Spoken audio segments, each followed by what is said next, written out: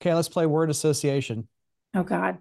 This is one of our favorite things to do at the summit every year with the panelists. Incentive. Let's start with incentive. Who's going first?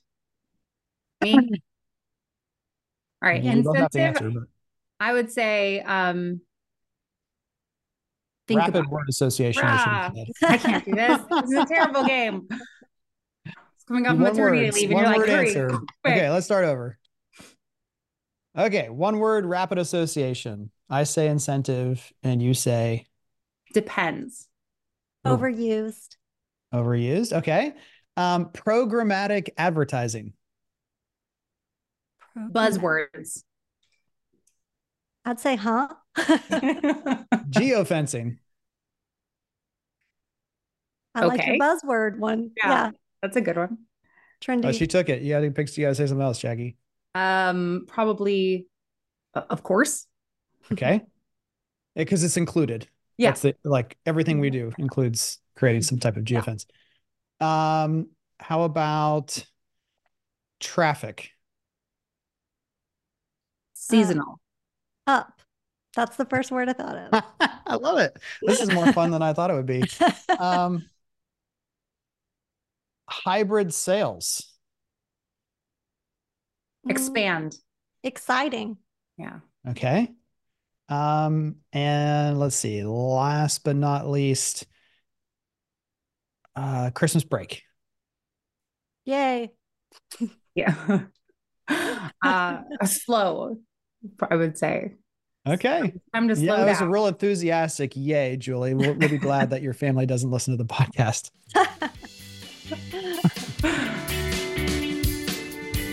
Welcome to Market Proof Marketing, the podcast from the industry leaders at Do You Convert, where we talk about the current and future state of marketing and online sales for builders and developers across the globe. We're not here to sell you, we're here to help you and to try and elevate the conversation. Is there a topic you'd like us to cover or a question you'd like us to answer? We'll do it. Simply send an email to show@doyouconvert.com. Welcome to episode 317. I'm Kevin Oakley. With me today is Julie Jarnigan and Jackie Lipinski. First time back Yay. Back. since maternity leave. I She's know. back. I just feel like the kid in the window that's been looking at the like I'm just like, can I come back and come in? Like obviously I love my daughter, but I'm like, can I be on the podcast and just like sneak in? Like I missed everyone. So We glad. called her Ghost Jackie on the Slack channel because she would just be there every once in a while. She would be lurking and she would At like comment. 3 a.m. I'd be like, here's some stuff now. I'll see you in a week and disappear. So it was a Love it. good. We're Did glad you're you back. harvest any tomatoes? That I is all done. did. I didn't Oh, count no. them this year. I don't have a Okay. fun story because I also I don't, grew this this they're story is for tomatoes. I'm Will. not Yeah. expecting a fun story, honestly. You've done enough fun stories on tomatoes, I That's think. fair. That's fair. All right, Jackie. Well, no pressure, but it's your first story time since maternity leave. So we're expecting something that is like Something great. 4 months in 4 the months making. worth of amazing. Yeah. Yeah, no pressure. Well, one, I would just like to say thanks to all the builder partners and obviously the teammates at DYC, Julie, Beth, and Kevin. You guys, you really filled in for me while I took off and obviously appreciated that time. But I'm sure as any parent knows, like you're just glad to be talking to adults again. So I'm like, let's do this. Let's get excited. I feel like I came in, full throttle and ready to get started. And so I'm here. But my real story time actually has to do with while being on leave, you know, your baby sleeps a lot. And my kid went to daycare. So I listened to a lot of books and I listened to a lot of marketing books. And I would say the biggest takeaway, when you jump from book to book to book about the best outlook and things to understand, and sometimes you don't need it repeated, but it should be, is understanding who your audience is and you're not making a product for everyone. And it made me think of this podcast, like I think other people are like, oh, look how many streams we had. Oh, it's like we have X amount of hardcore fans that we communicate with, we have channels with, we email, and this is for them. And when you think of your home and your product, like this is for these people. This is for these people trying to achieve this thing we're building. So don't forget that. And I think it was I can't remember his name, but the term used was the smallest viable market. And sounds like a Seth Godin. Yeah, it was Seth Godin. Thank you. Yeah. That was like 4 months back now. But Seth Godin's smallest viable market, and just making sure you're not building a brand and a product for everyone. So stop pretending to. So okay, so I love it, and it's one of the things. I went to a conference that I've gone to for 2 years now that has nothing to do with home building. It's the only non-industry conference that I go to, and it's for startups and founders and investors, and it's a whole different audience. But they're one of the key themes was that founder-led companies, like founders are the only people who stop doing something. Like as a company gets bigger, a founder is the only one who's be like, yeah, we're not going to do that. We're going to shut that down typically. Otherwise, everyone who comes into a company thinks they have to keep building and building on top of it. And the founder is the one who's like, no, this is our audience. This is why we were created. And because, they don't get the same pushback, or they just don't care. Like, this is the thing I started and we're going to stay focused in this direction, really connects with that. And especially with me, because a lot of people give very good suggestions, for instance, about this podcast, or things that they think we should do, or ways that we could help other people. And it's not that they're not true, but like, I think you could get even more exposure if you started bringing in these kind of guests and talked about these topics. And it's like, but that's not why we made this thing. Yeah. Go back and read the blog post from 5 years ago about why we made this thing. And that's, and so I think it's really hard, even for any individual doing your own job, to realize, like, keeping the focus on the specific reason why that job exists and who your audience, even if it's only an audience of one, is. Because there's that pressure to do more, do it better, follow the trend. So yeah, I guess that resonates with me, because a lot of times I feel like, even personally, like I'm doing something wrong, or I'm not staying relevant enough. And then every time I get on a call with a builder, which is a lot of time, I'm like, oh yeah, none of that other stuff really matters at all. Like, we're doing what we're supposed to do here. Yeah. What about tips for figuring out who that, like, core audience is? Because builders, comically, every time we ask, well, 95% of the time we ask, who's the target market? Especially if an owner is on the call, they will say, people with money, Kevin, people with money. Any human being with money is my target audience. Well, I mean, I see the most successful builders usually have the clearest understanding of who their actual customer is. Because, I think, we joke, and we'll talk more about incentives, but one builder I've seen, they're like, oh, incentives. It's like, oh, actually 50% of our buyers, cash buyers. These incentive programs we were running and hyper focusing on solely, that's not actually communicating with our buyers. So sitting down with the sales team, sitting down, analyzing who your buyers were, who you think they are, and especially at different price points, is and talking to the online sales team and what's resonating with people and questions they're asking, I think is also helpful. Any other recommendations you make, Kevin, for helping discover your audience if you're kind of confused? Yeah, but I feel like I've already talked a lot. So Julie, anything else you want to add first before? Well, I think this just, it's important to know what your differentiators are, so that you're not just chasing competitors. We would have this conversation at Ideal Home. Sometimes we would be trying to reach a price that another competitor was at, that were really the price leaders in the market. And then we would have to step back and say, that's not our customer. We build a better quality home. We offer this, we offer that. And I think looking at who your audience is means knowing what you're great at and not chasing these other things that are not that. It keeps you focused in that group of people who are going to be your customer. Yeah, I that resonates really a lot with me too, because I don't think the best practice is to say, I'm going to define my best customer and then go, like, catch them with a net. What you really are trying to figure out is what is the innate gravitational pull that the mass of our organization has, and make discovery easy, right? Gravity is already pulling that customer in your direction because they care about the same things that you're providing, and the way you provide it. But then making sure that discoverability, and that's why people I think they don't know who they are or what they do better, or at least it hasn't been communicated down the organization to the people making these decisions.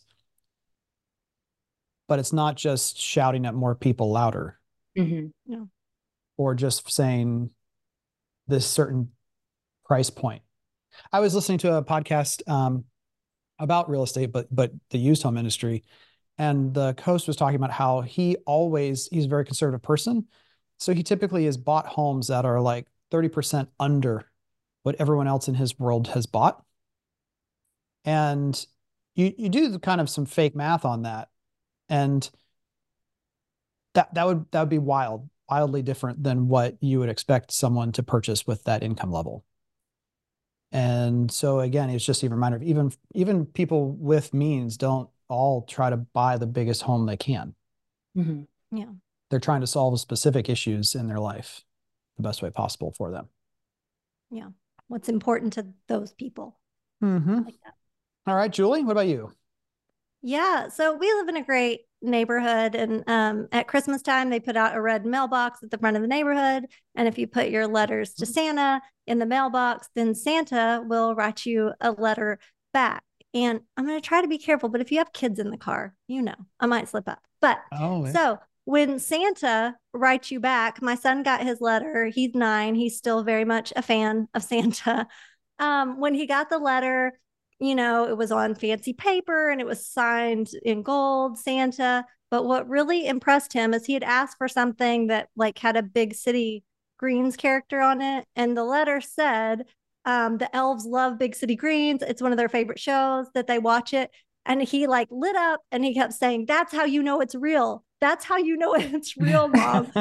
So just a fun story that reminded me like how important personalization is, that it can be packaged up and be beautiful, but it may not look authentic. But as soon as you give something personal to that person, that's what makes them light up and what makes it feel real. And I don't think maybe someday AI and chatbots and all that thing will be able to do that, but not yet. You can tell the difference if it feels real and authentic because it's really personalized to what you had asked for or what you want, and when it doesn't feel real. So it was just fun to watch because he was pumped about that. That's so great. I love it. Yeah. Personalization is incredibly powerful, especially in online sales, especially in sales. Marketing for sure too, but I think that's where this focus on automation and I feel like the reason people really get excited about AI is this perception that they're going to be able to do personalization at scale. Oh, shoot. There's this great, someone on LinkedIn was doing their typical, like, follow me and I'll teach you the 35 tricks to hyper automate your workflow to scale, whatever. And someone in the comments was like, sounds like this douche is trying to convince people how to use AI to like become even more impersonal. Anyway, it was hilariously written of like, who in the world would want this? Oh, it's about creating AI content that is meaningless and worthless to people, but the amount of it's going to be amazing, and the personalization of it's like, who cares?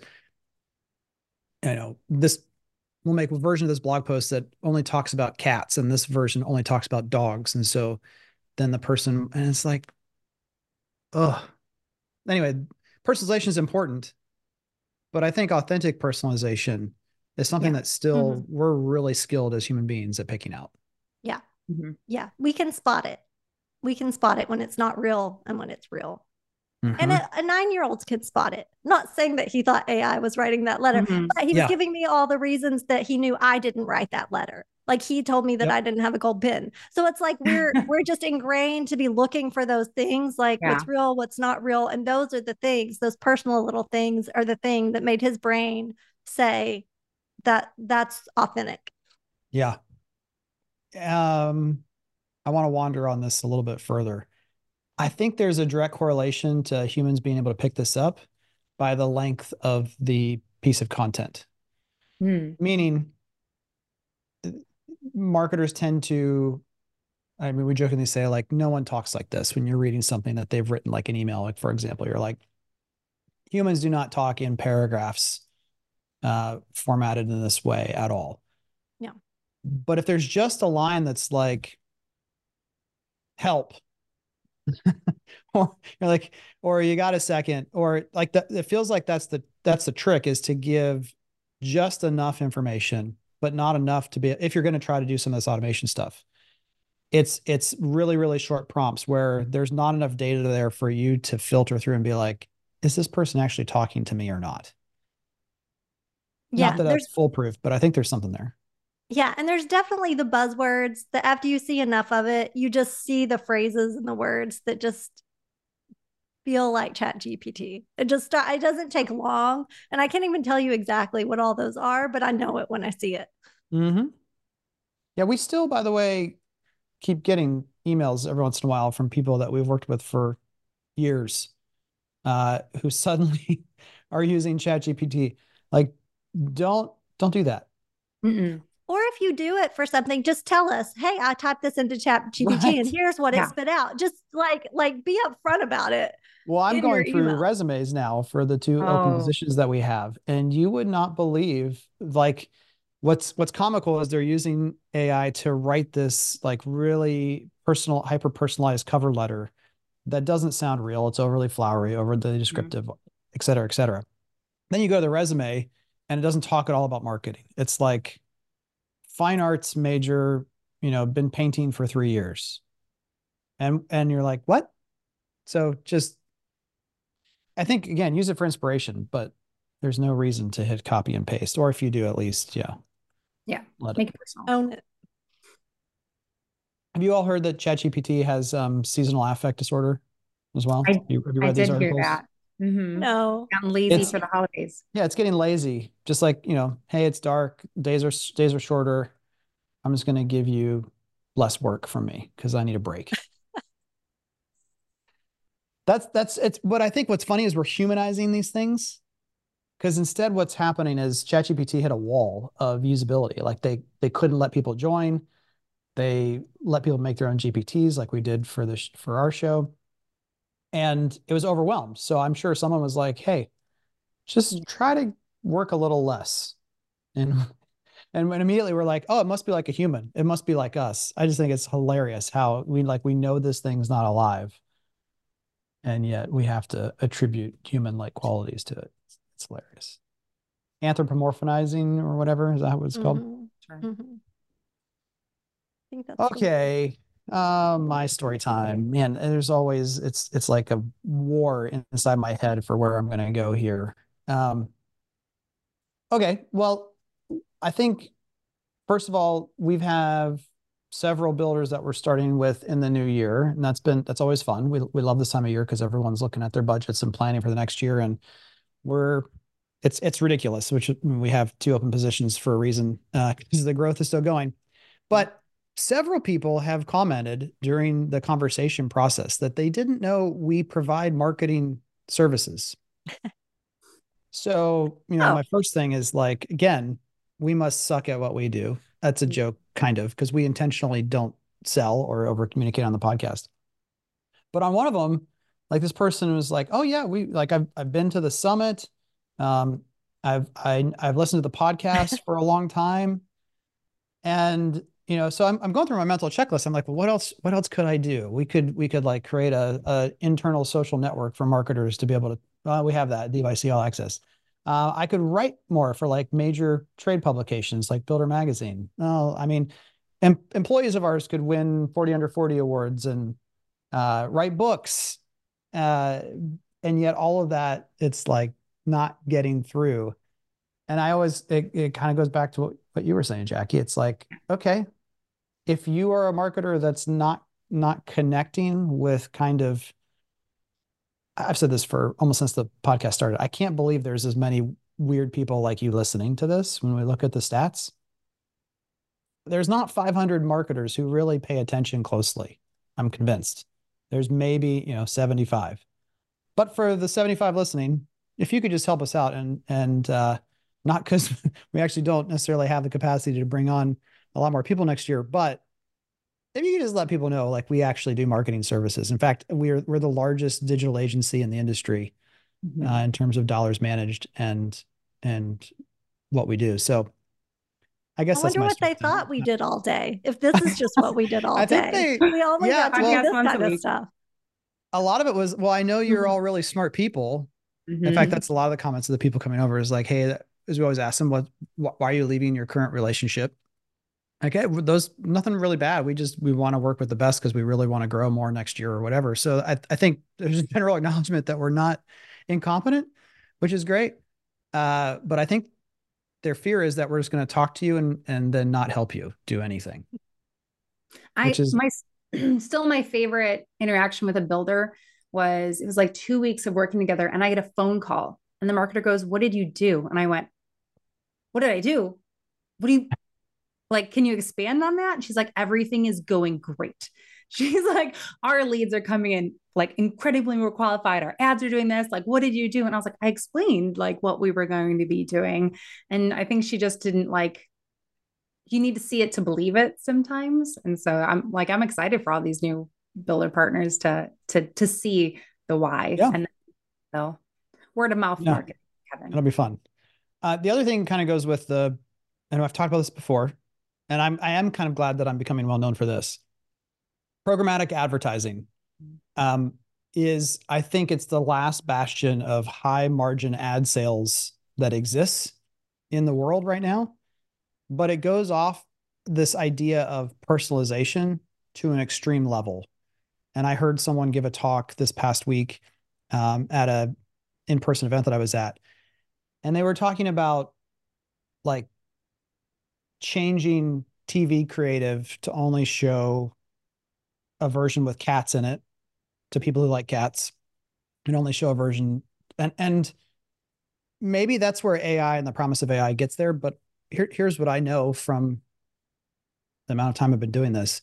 No one has 30 different versions of a 30-second TV spot.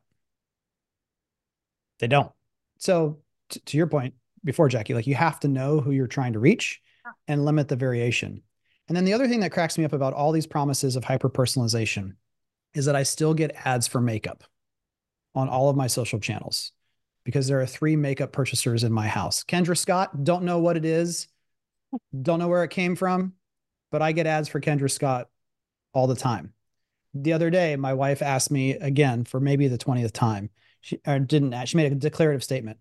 I just can't stand how they're listening to us all the time because Wheaton College, I'm getting ads for Wheaton College, and all I did was talk about it with someone else. And I said, let me walk you through this once again. Are you going to Wheaton College? No, I'm not. Has Avery, our daughter, talked about Wheaton in the past? Yes. Why? Because her boyfriend might go there. Okay. So 1, devices are in proximity. Devices in proximity is the number 1 signal.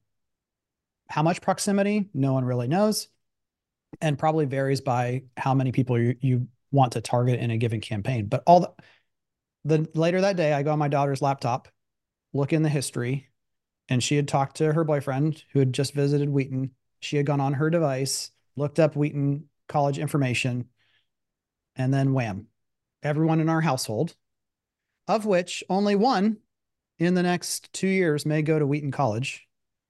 All of the other ad impressions that are hyper targeted are being charged a premium for that personalized targeting, of which my 9-year-old and now 11-year-old, as of yesterday, do you really want to pay a 35% cost per click premium or a 50% higher CPM rate?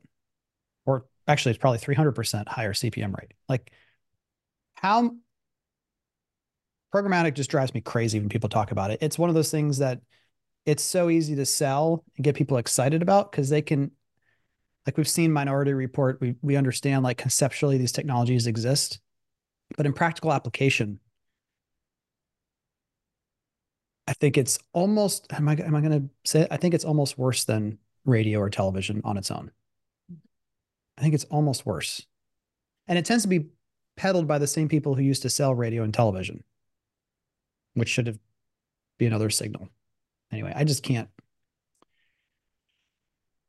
stand the stuff. Yeah. And we're in home building. it's different as far as Facebook and all those things, and all the targeting that we can do is very different too than what some, Coca-Cola or someone else is doing. So it's understanding our industry as well, I think. Yeah. Yeah. Well, we were talking about this earlier today too. I'm almost done with my little mini rant here. The other comment that was made was that e-commerce is where we should be looking as an industry to what we can duplicate and become more like them.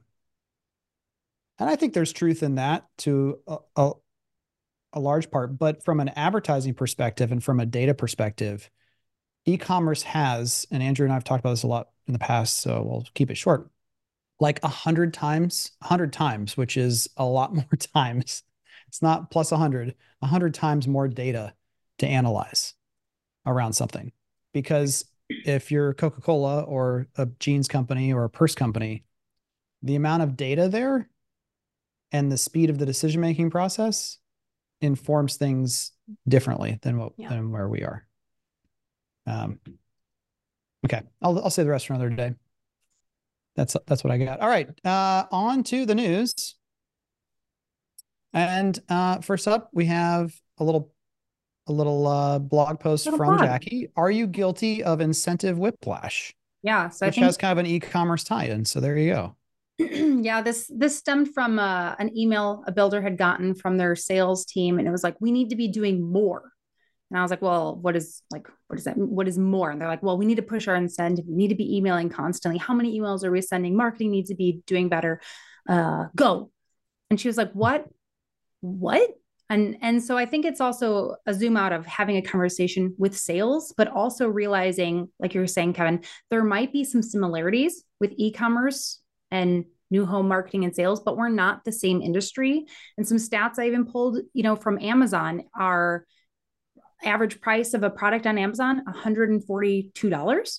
And that 50% of the people buy a product on Amazon within 15 minutes, while it takes home buyers 4.5 months, according to Zillow, to buy a house. So these sometimes sales teams or marketing teams with maybe not enough grasp of pushing incentives and blowing people out of the water and alerting them of all these deals. Like, you have to realize this runway is longer, and we can't have these Black Friday deals, true story, without a more context and more planning as a team behind what we're trying to achieve. I want you to tell the story from the post about the purse, but before that, how many homes have you purchased or lived in, Julie, since you've been an adult? Oh gosh, too many to count. Probably 8. Okay, Jackie? 3. Okay, I don't know mine either off the top of my head. Maybe 4 or 5. How many of them were impulsive, quick decisions? Where, like, you didn't, where an incentive did any? Well, I guess that's the first. Did any of them include a giant incentive? No. When you purchased them? No, get out of here. You guys are lying. Well, an employee discount. Does that count? Okay.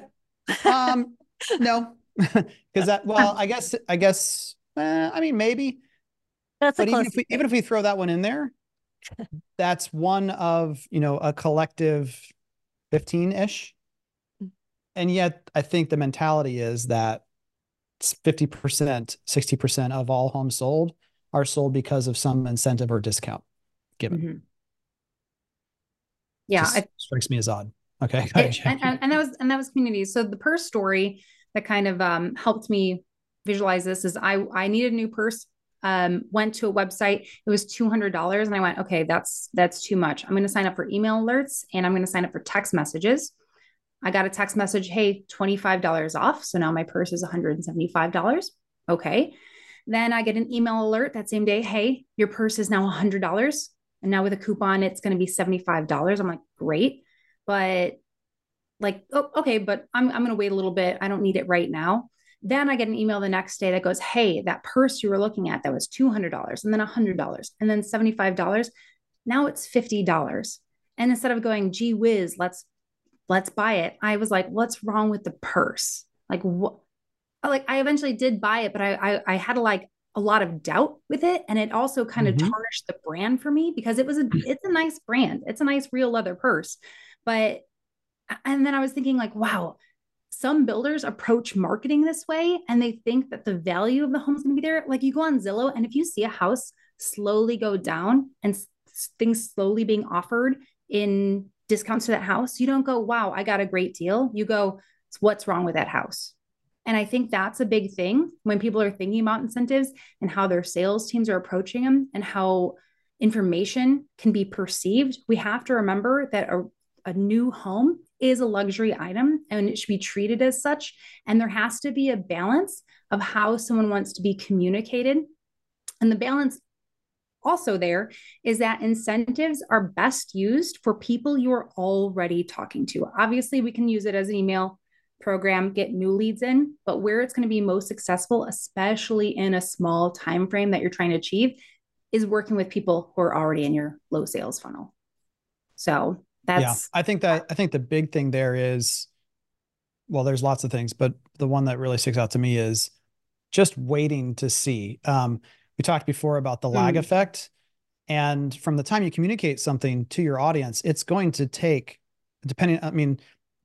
the higher up the funnel that in that customer journey the customer is, the longer it's going to know whether that worked or didn't work. So unless you're talking, if you send something out to just your top 10 prospects for a particular sales rep, you probably only need to wait about 72 hours to know whether that worked or not. But that doesn't mean you should send another one out immediately to all 10 versus making sure that you've made contact with all 10 as a salesperson to really understand where they are, because you don't, to your point, you don't want to have to really do a third incentive. If you come back with a second new option, you want it to be, wow, we have like built-in themes being created, hyper-personalized to their individual situation. Yeah. When it comes to promotions too, I think historically my statement has been promotions are an admission of guilt by ownership that your product does not hit the market correctly as is.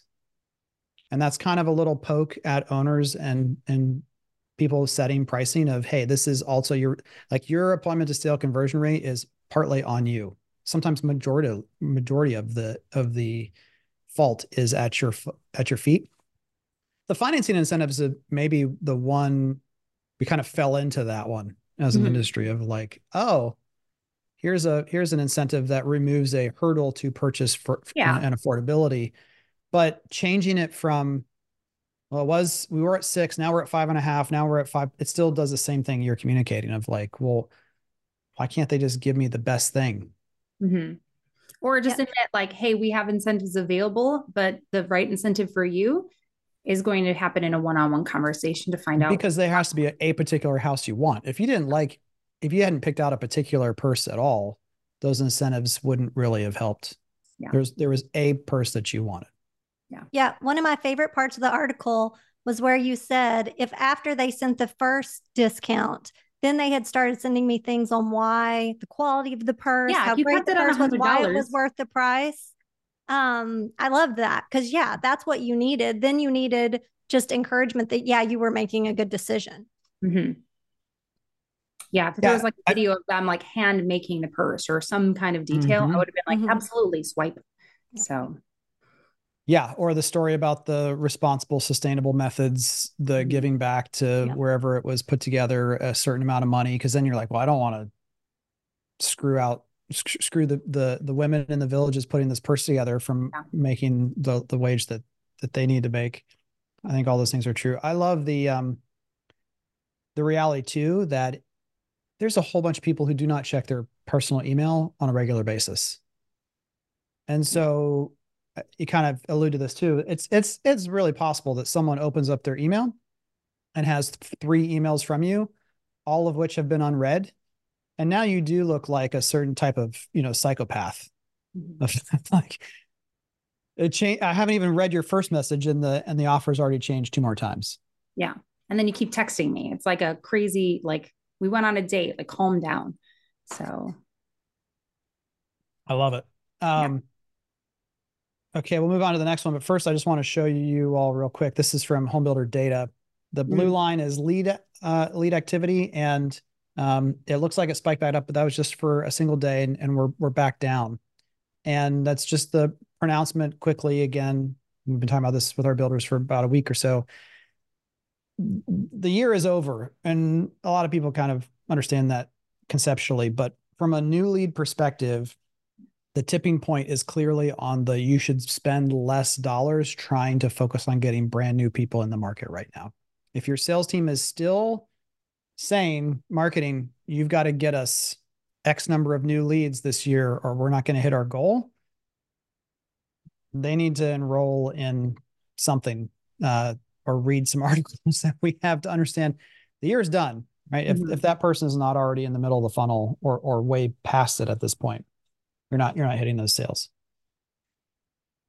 All right. Next up on the news, Redfin introduces Redesign, an AI-powered tool that lets you redesign listing photos. And for those of you watching the video, this is what that looks like. On the left-hand side of the image is the kitchen as it sits.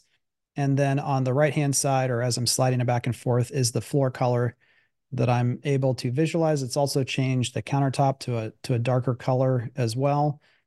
It's not perfect. It's a little janky, as they say.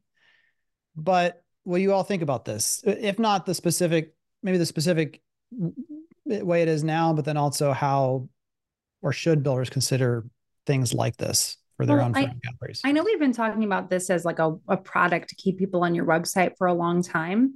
And I do think, for builders who maybe don't have the product yet, it'd be also a fun tool, and obviously setting the expectations of what's going to be there. But in terms of the resale world, I also think it simplifies what's actually perhaps a very difficult project.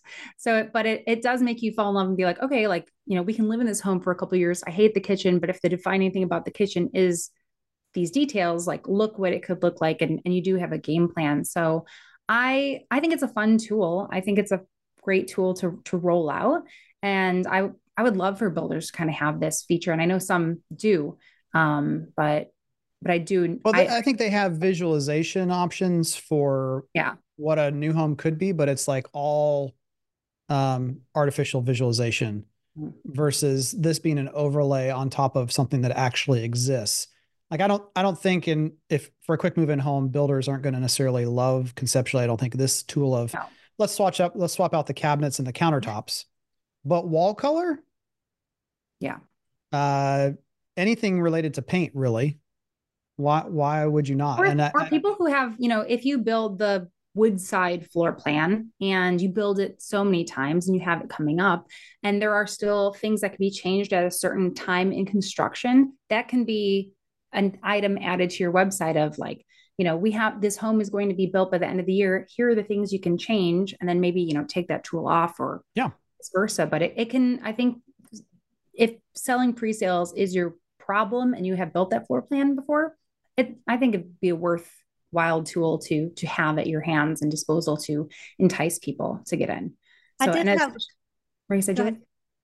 I did have one interesting response from a builder. I was talking about one builder with this, and she said, we keep looking at visualizing tools and thinking we're going to add them, and we haven't done it because it's just the time commitment and it's going to be clunky, and we have so many plans.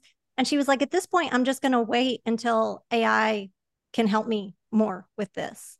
After she sees things like that. And I think that's a fair point. Now that we're seeing more and more what kind of things can be done, it is getting harder to make a case for going back and doing that really labor intensive work of some of those visualizers when you have a ton of plans and a ton of things. We still talked about the case. You could just do it on your most popular plans or a few things, but hopefully it gets easier.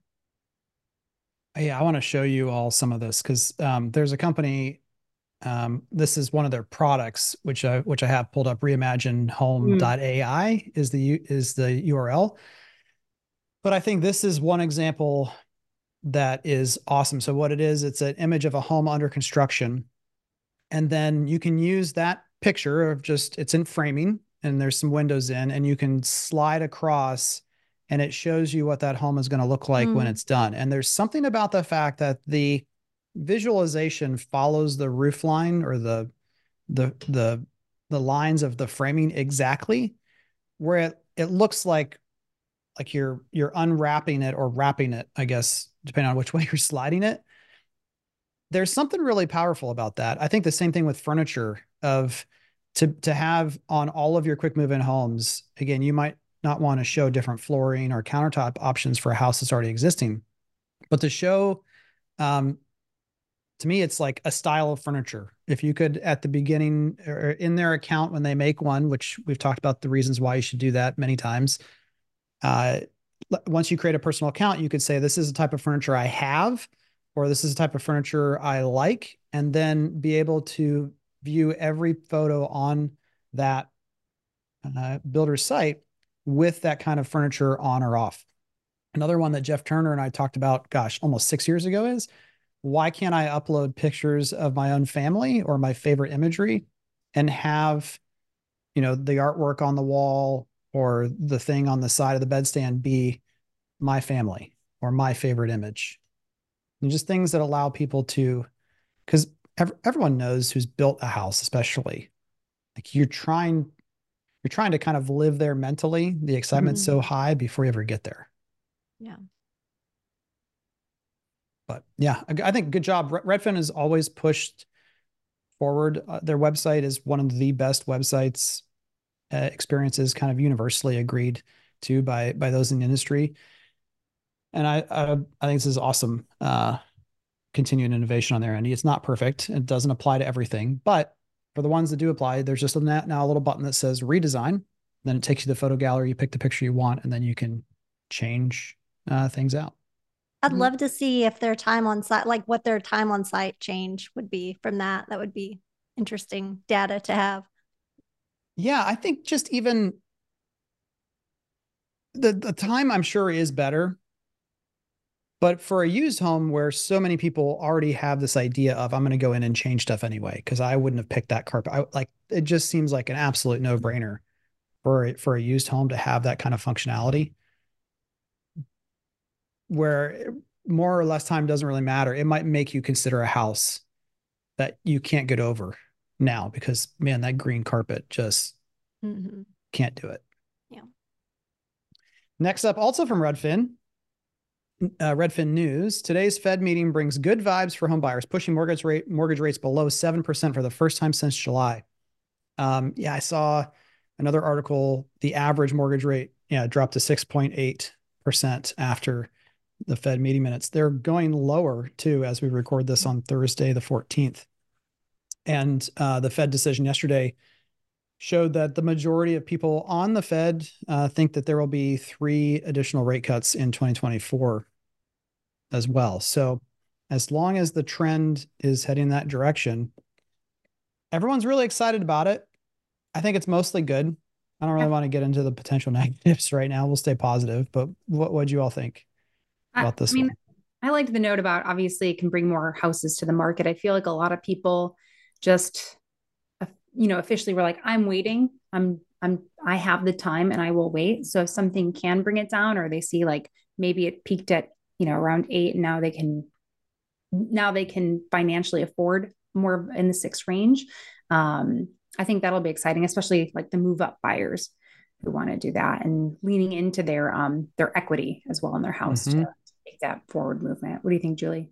Yeah. And I like the combination that this is happening right when we're about to go into that stronger January market usually. So the combination of the two hopefully will get us a little momentum the first few months of the year, because that's always what we want to see. We don't want to feel behind after the first few months of the year. So if this combined with, that just normal seasonal uptick, hopefully that brings good things.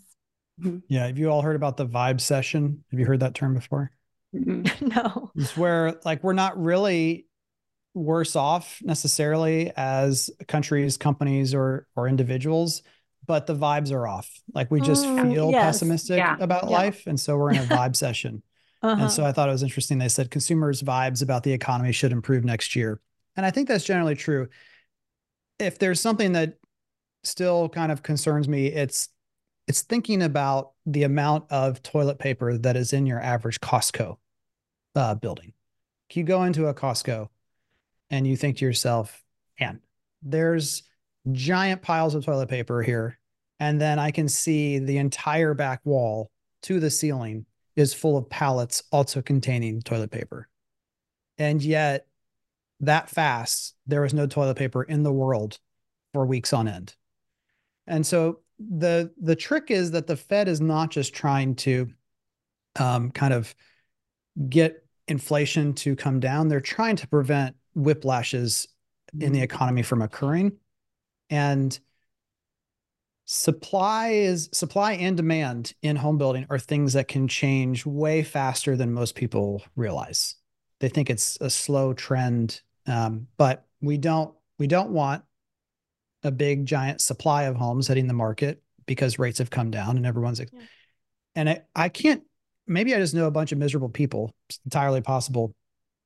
But I think I told this story last week, this family that bought a house that they didn't see. It was over $1 million along a freeway.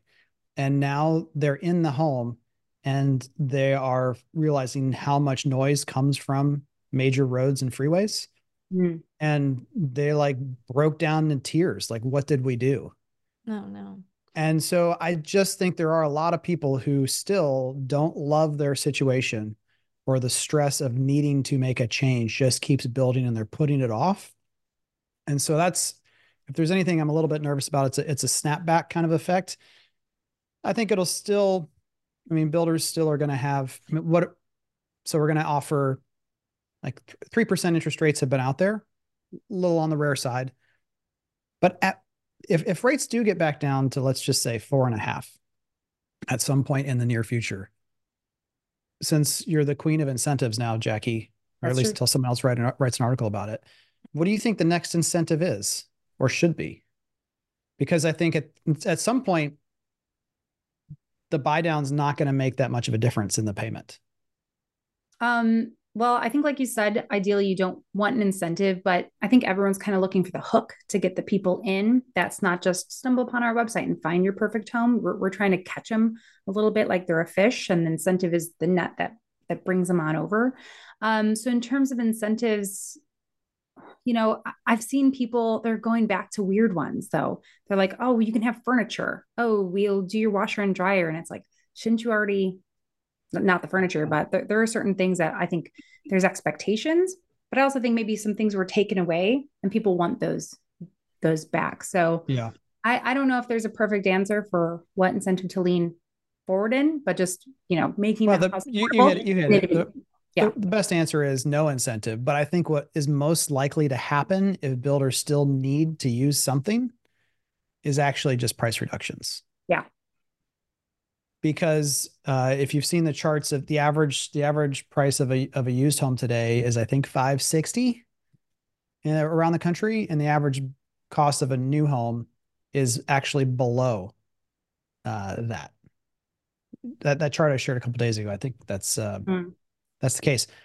But if more homes come on the market, builders will have to respond by, if interest rates aren't the difference maker. Like I heard Meritage's CEO was interviewed on CNBC and said, more or less, you don't have to go listen to the interview because here's what he said: if we have finished inventory and we buy down the rate far enough, these homes just sell themselves. That's pretty much what he said. But when interest rate or the financing of the home is no longer a big deal, I think it's going to end up being price or options, like free options or price discounts that people use. But again, don't do any of it.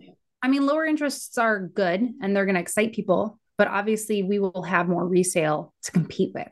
And I think that's, zooming out and remembering that while other home builders are competition, our number one competition is resale homes, more so than not.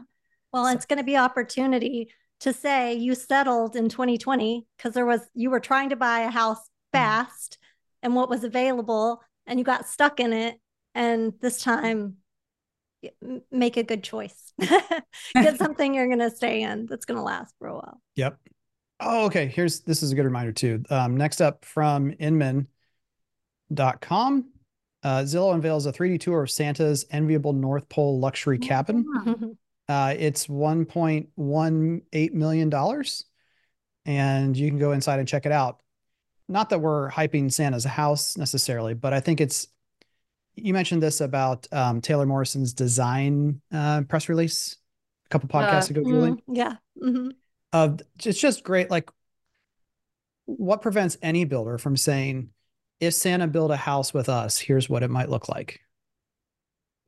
And getting some press on the local news or with local bloggers, or just sending that out as an interesting thing to send out in a monthly email to people. I think, good on Zillow, but also it's a great example of anyone can do this stuff. I thought that was a great point that you made about the Taylor Morrison piece, which is why I put it in there.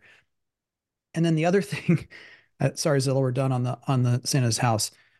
I think you were on the episode about the article about why Americans don't innovate like marketers around the world. Yes. And yes. It was hilarious listening to you and Andrew, and you're all like, we don't know why this is in here, really. Yeah, I was like, who put this article in here? It was you. Yeah, that was my fault. So I do want to go back to that. And the premise of the article is that like all the innovation in marketing is coming from other places around the world.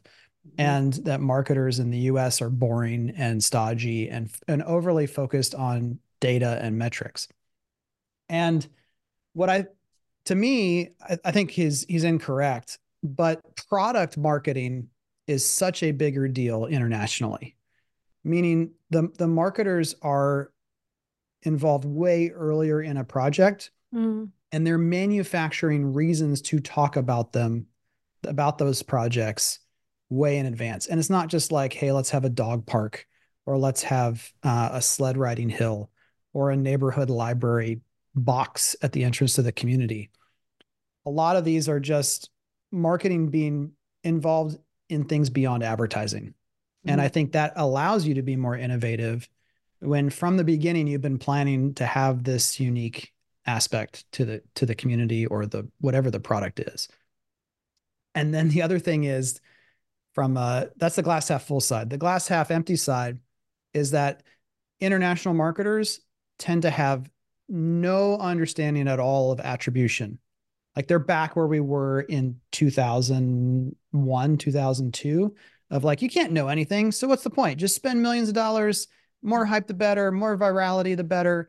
Just become known for being known. And of course, I think the criticism is correct that I feel now in our industry, we're actually going too far towards attribution.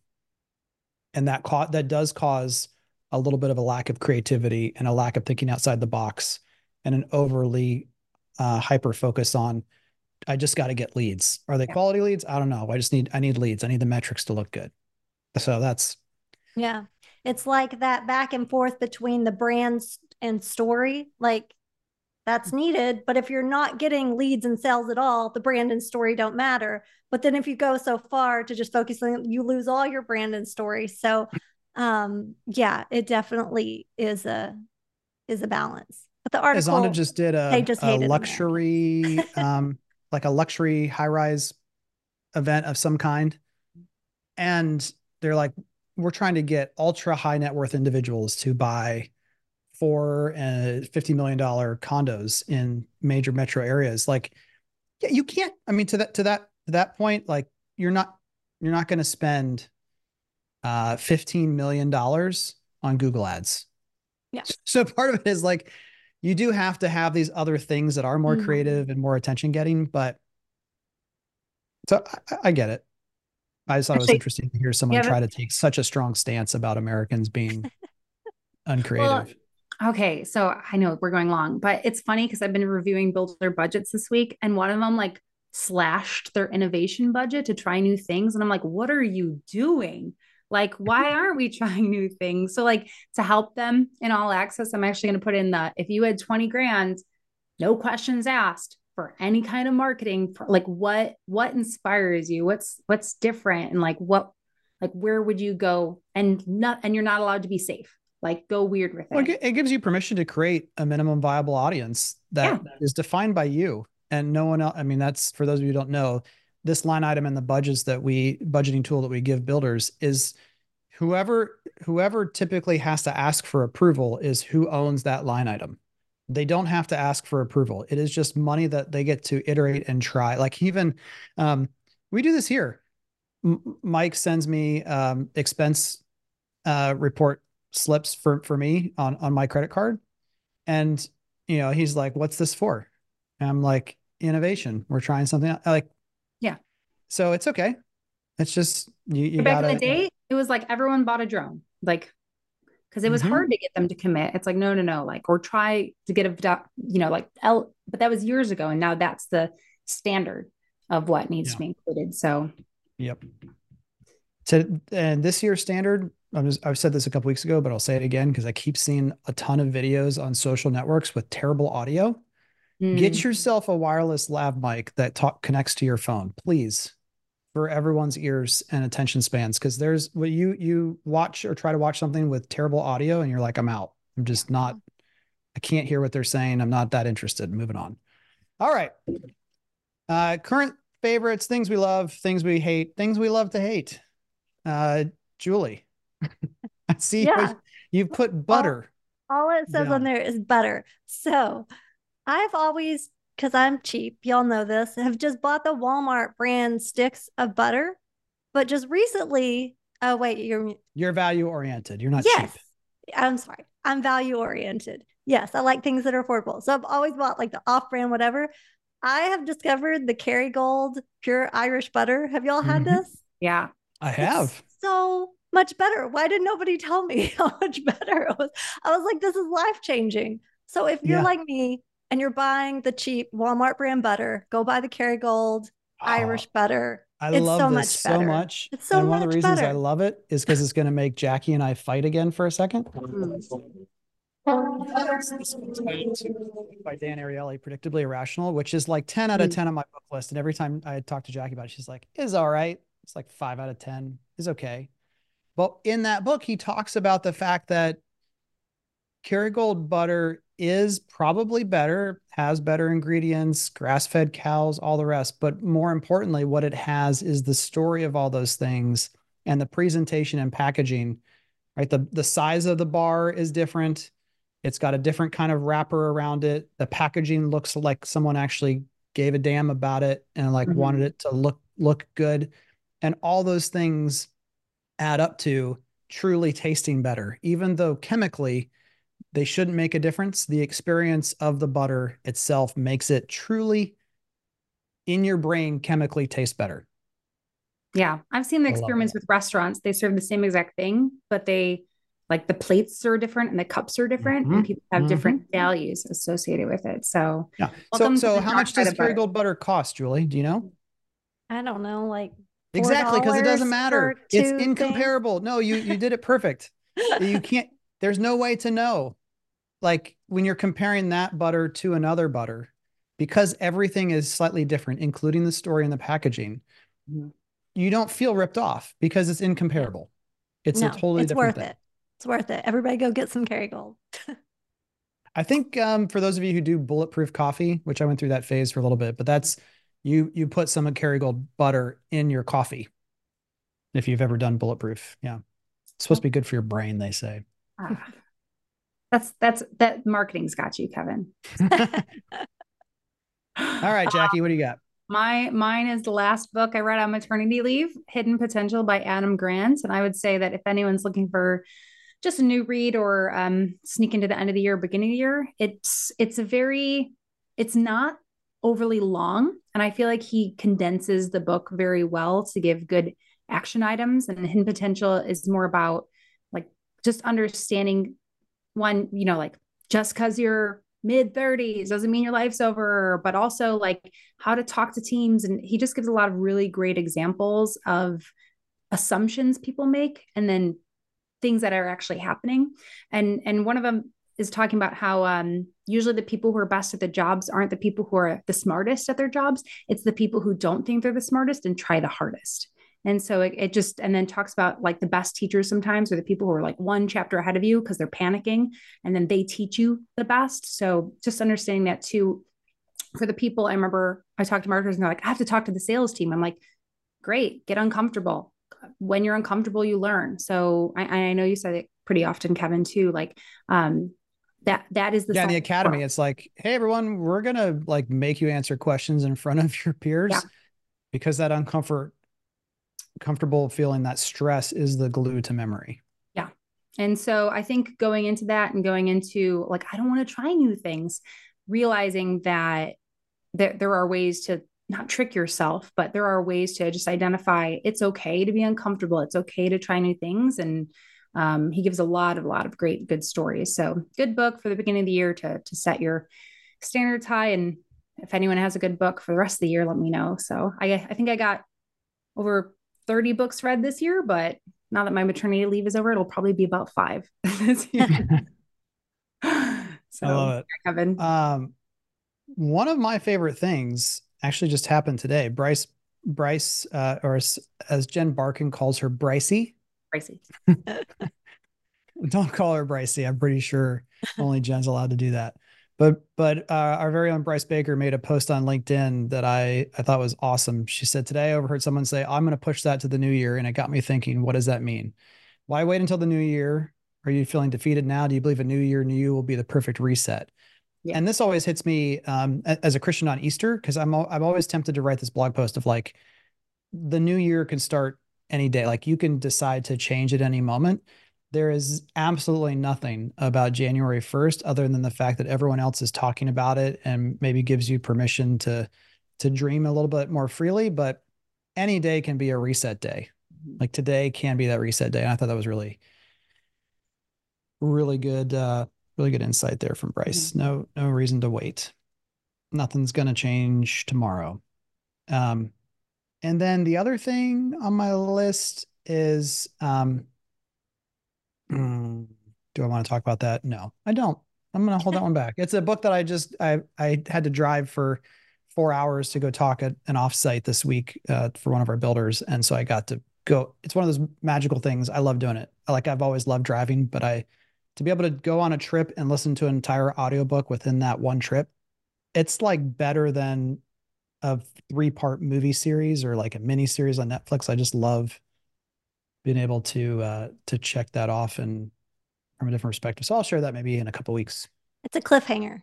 Yeah, cliffhanger. All right, everyone, we're getting close. End of the year. I think next week we're going to have whoever's on next week is going to have some type of top 10 list. So there you go. If you're on the podcast next week, you got homework. Sounds like a plan. We'll see you then. Yeah. Bye. Bye. Thanks for joining us on another episode of Market Proof Marketing. Can't wait for the next one? Or looking to connect with other new home marketers? Become a member of our private community, DYC All Access, which is 100% free and always will be. Get exclusive content not shared anywhere else, access to private events, and the ability to join a marketing impact group with other marketers like you around the country. Visit our link in the show notes or members.doyouconvert.com to join. All opinions expressed by me, Andrew Peak, Jackie Lipinski, and our castmates are solely our own opinions. Now get to work and make sure your company is market proof.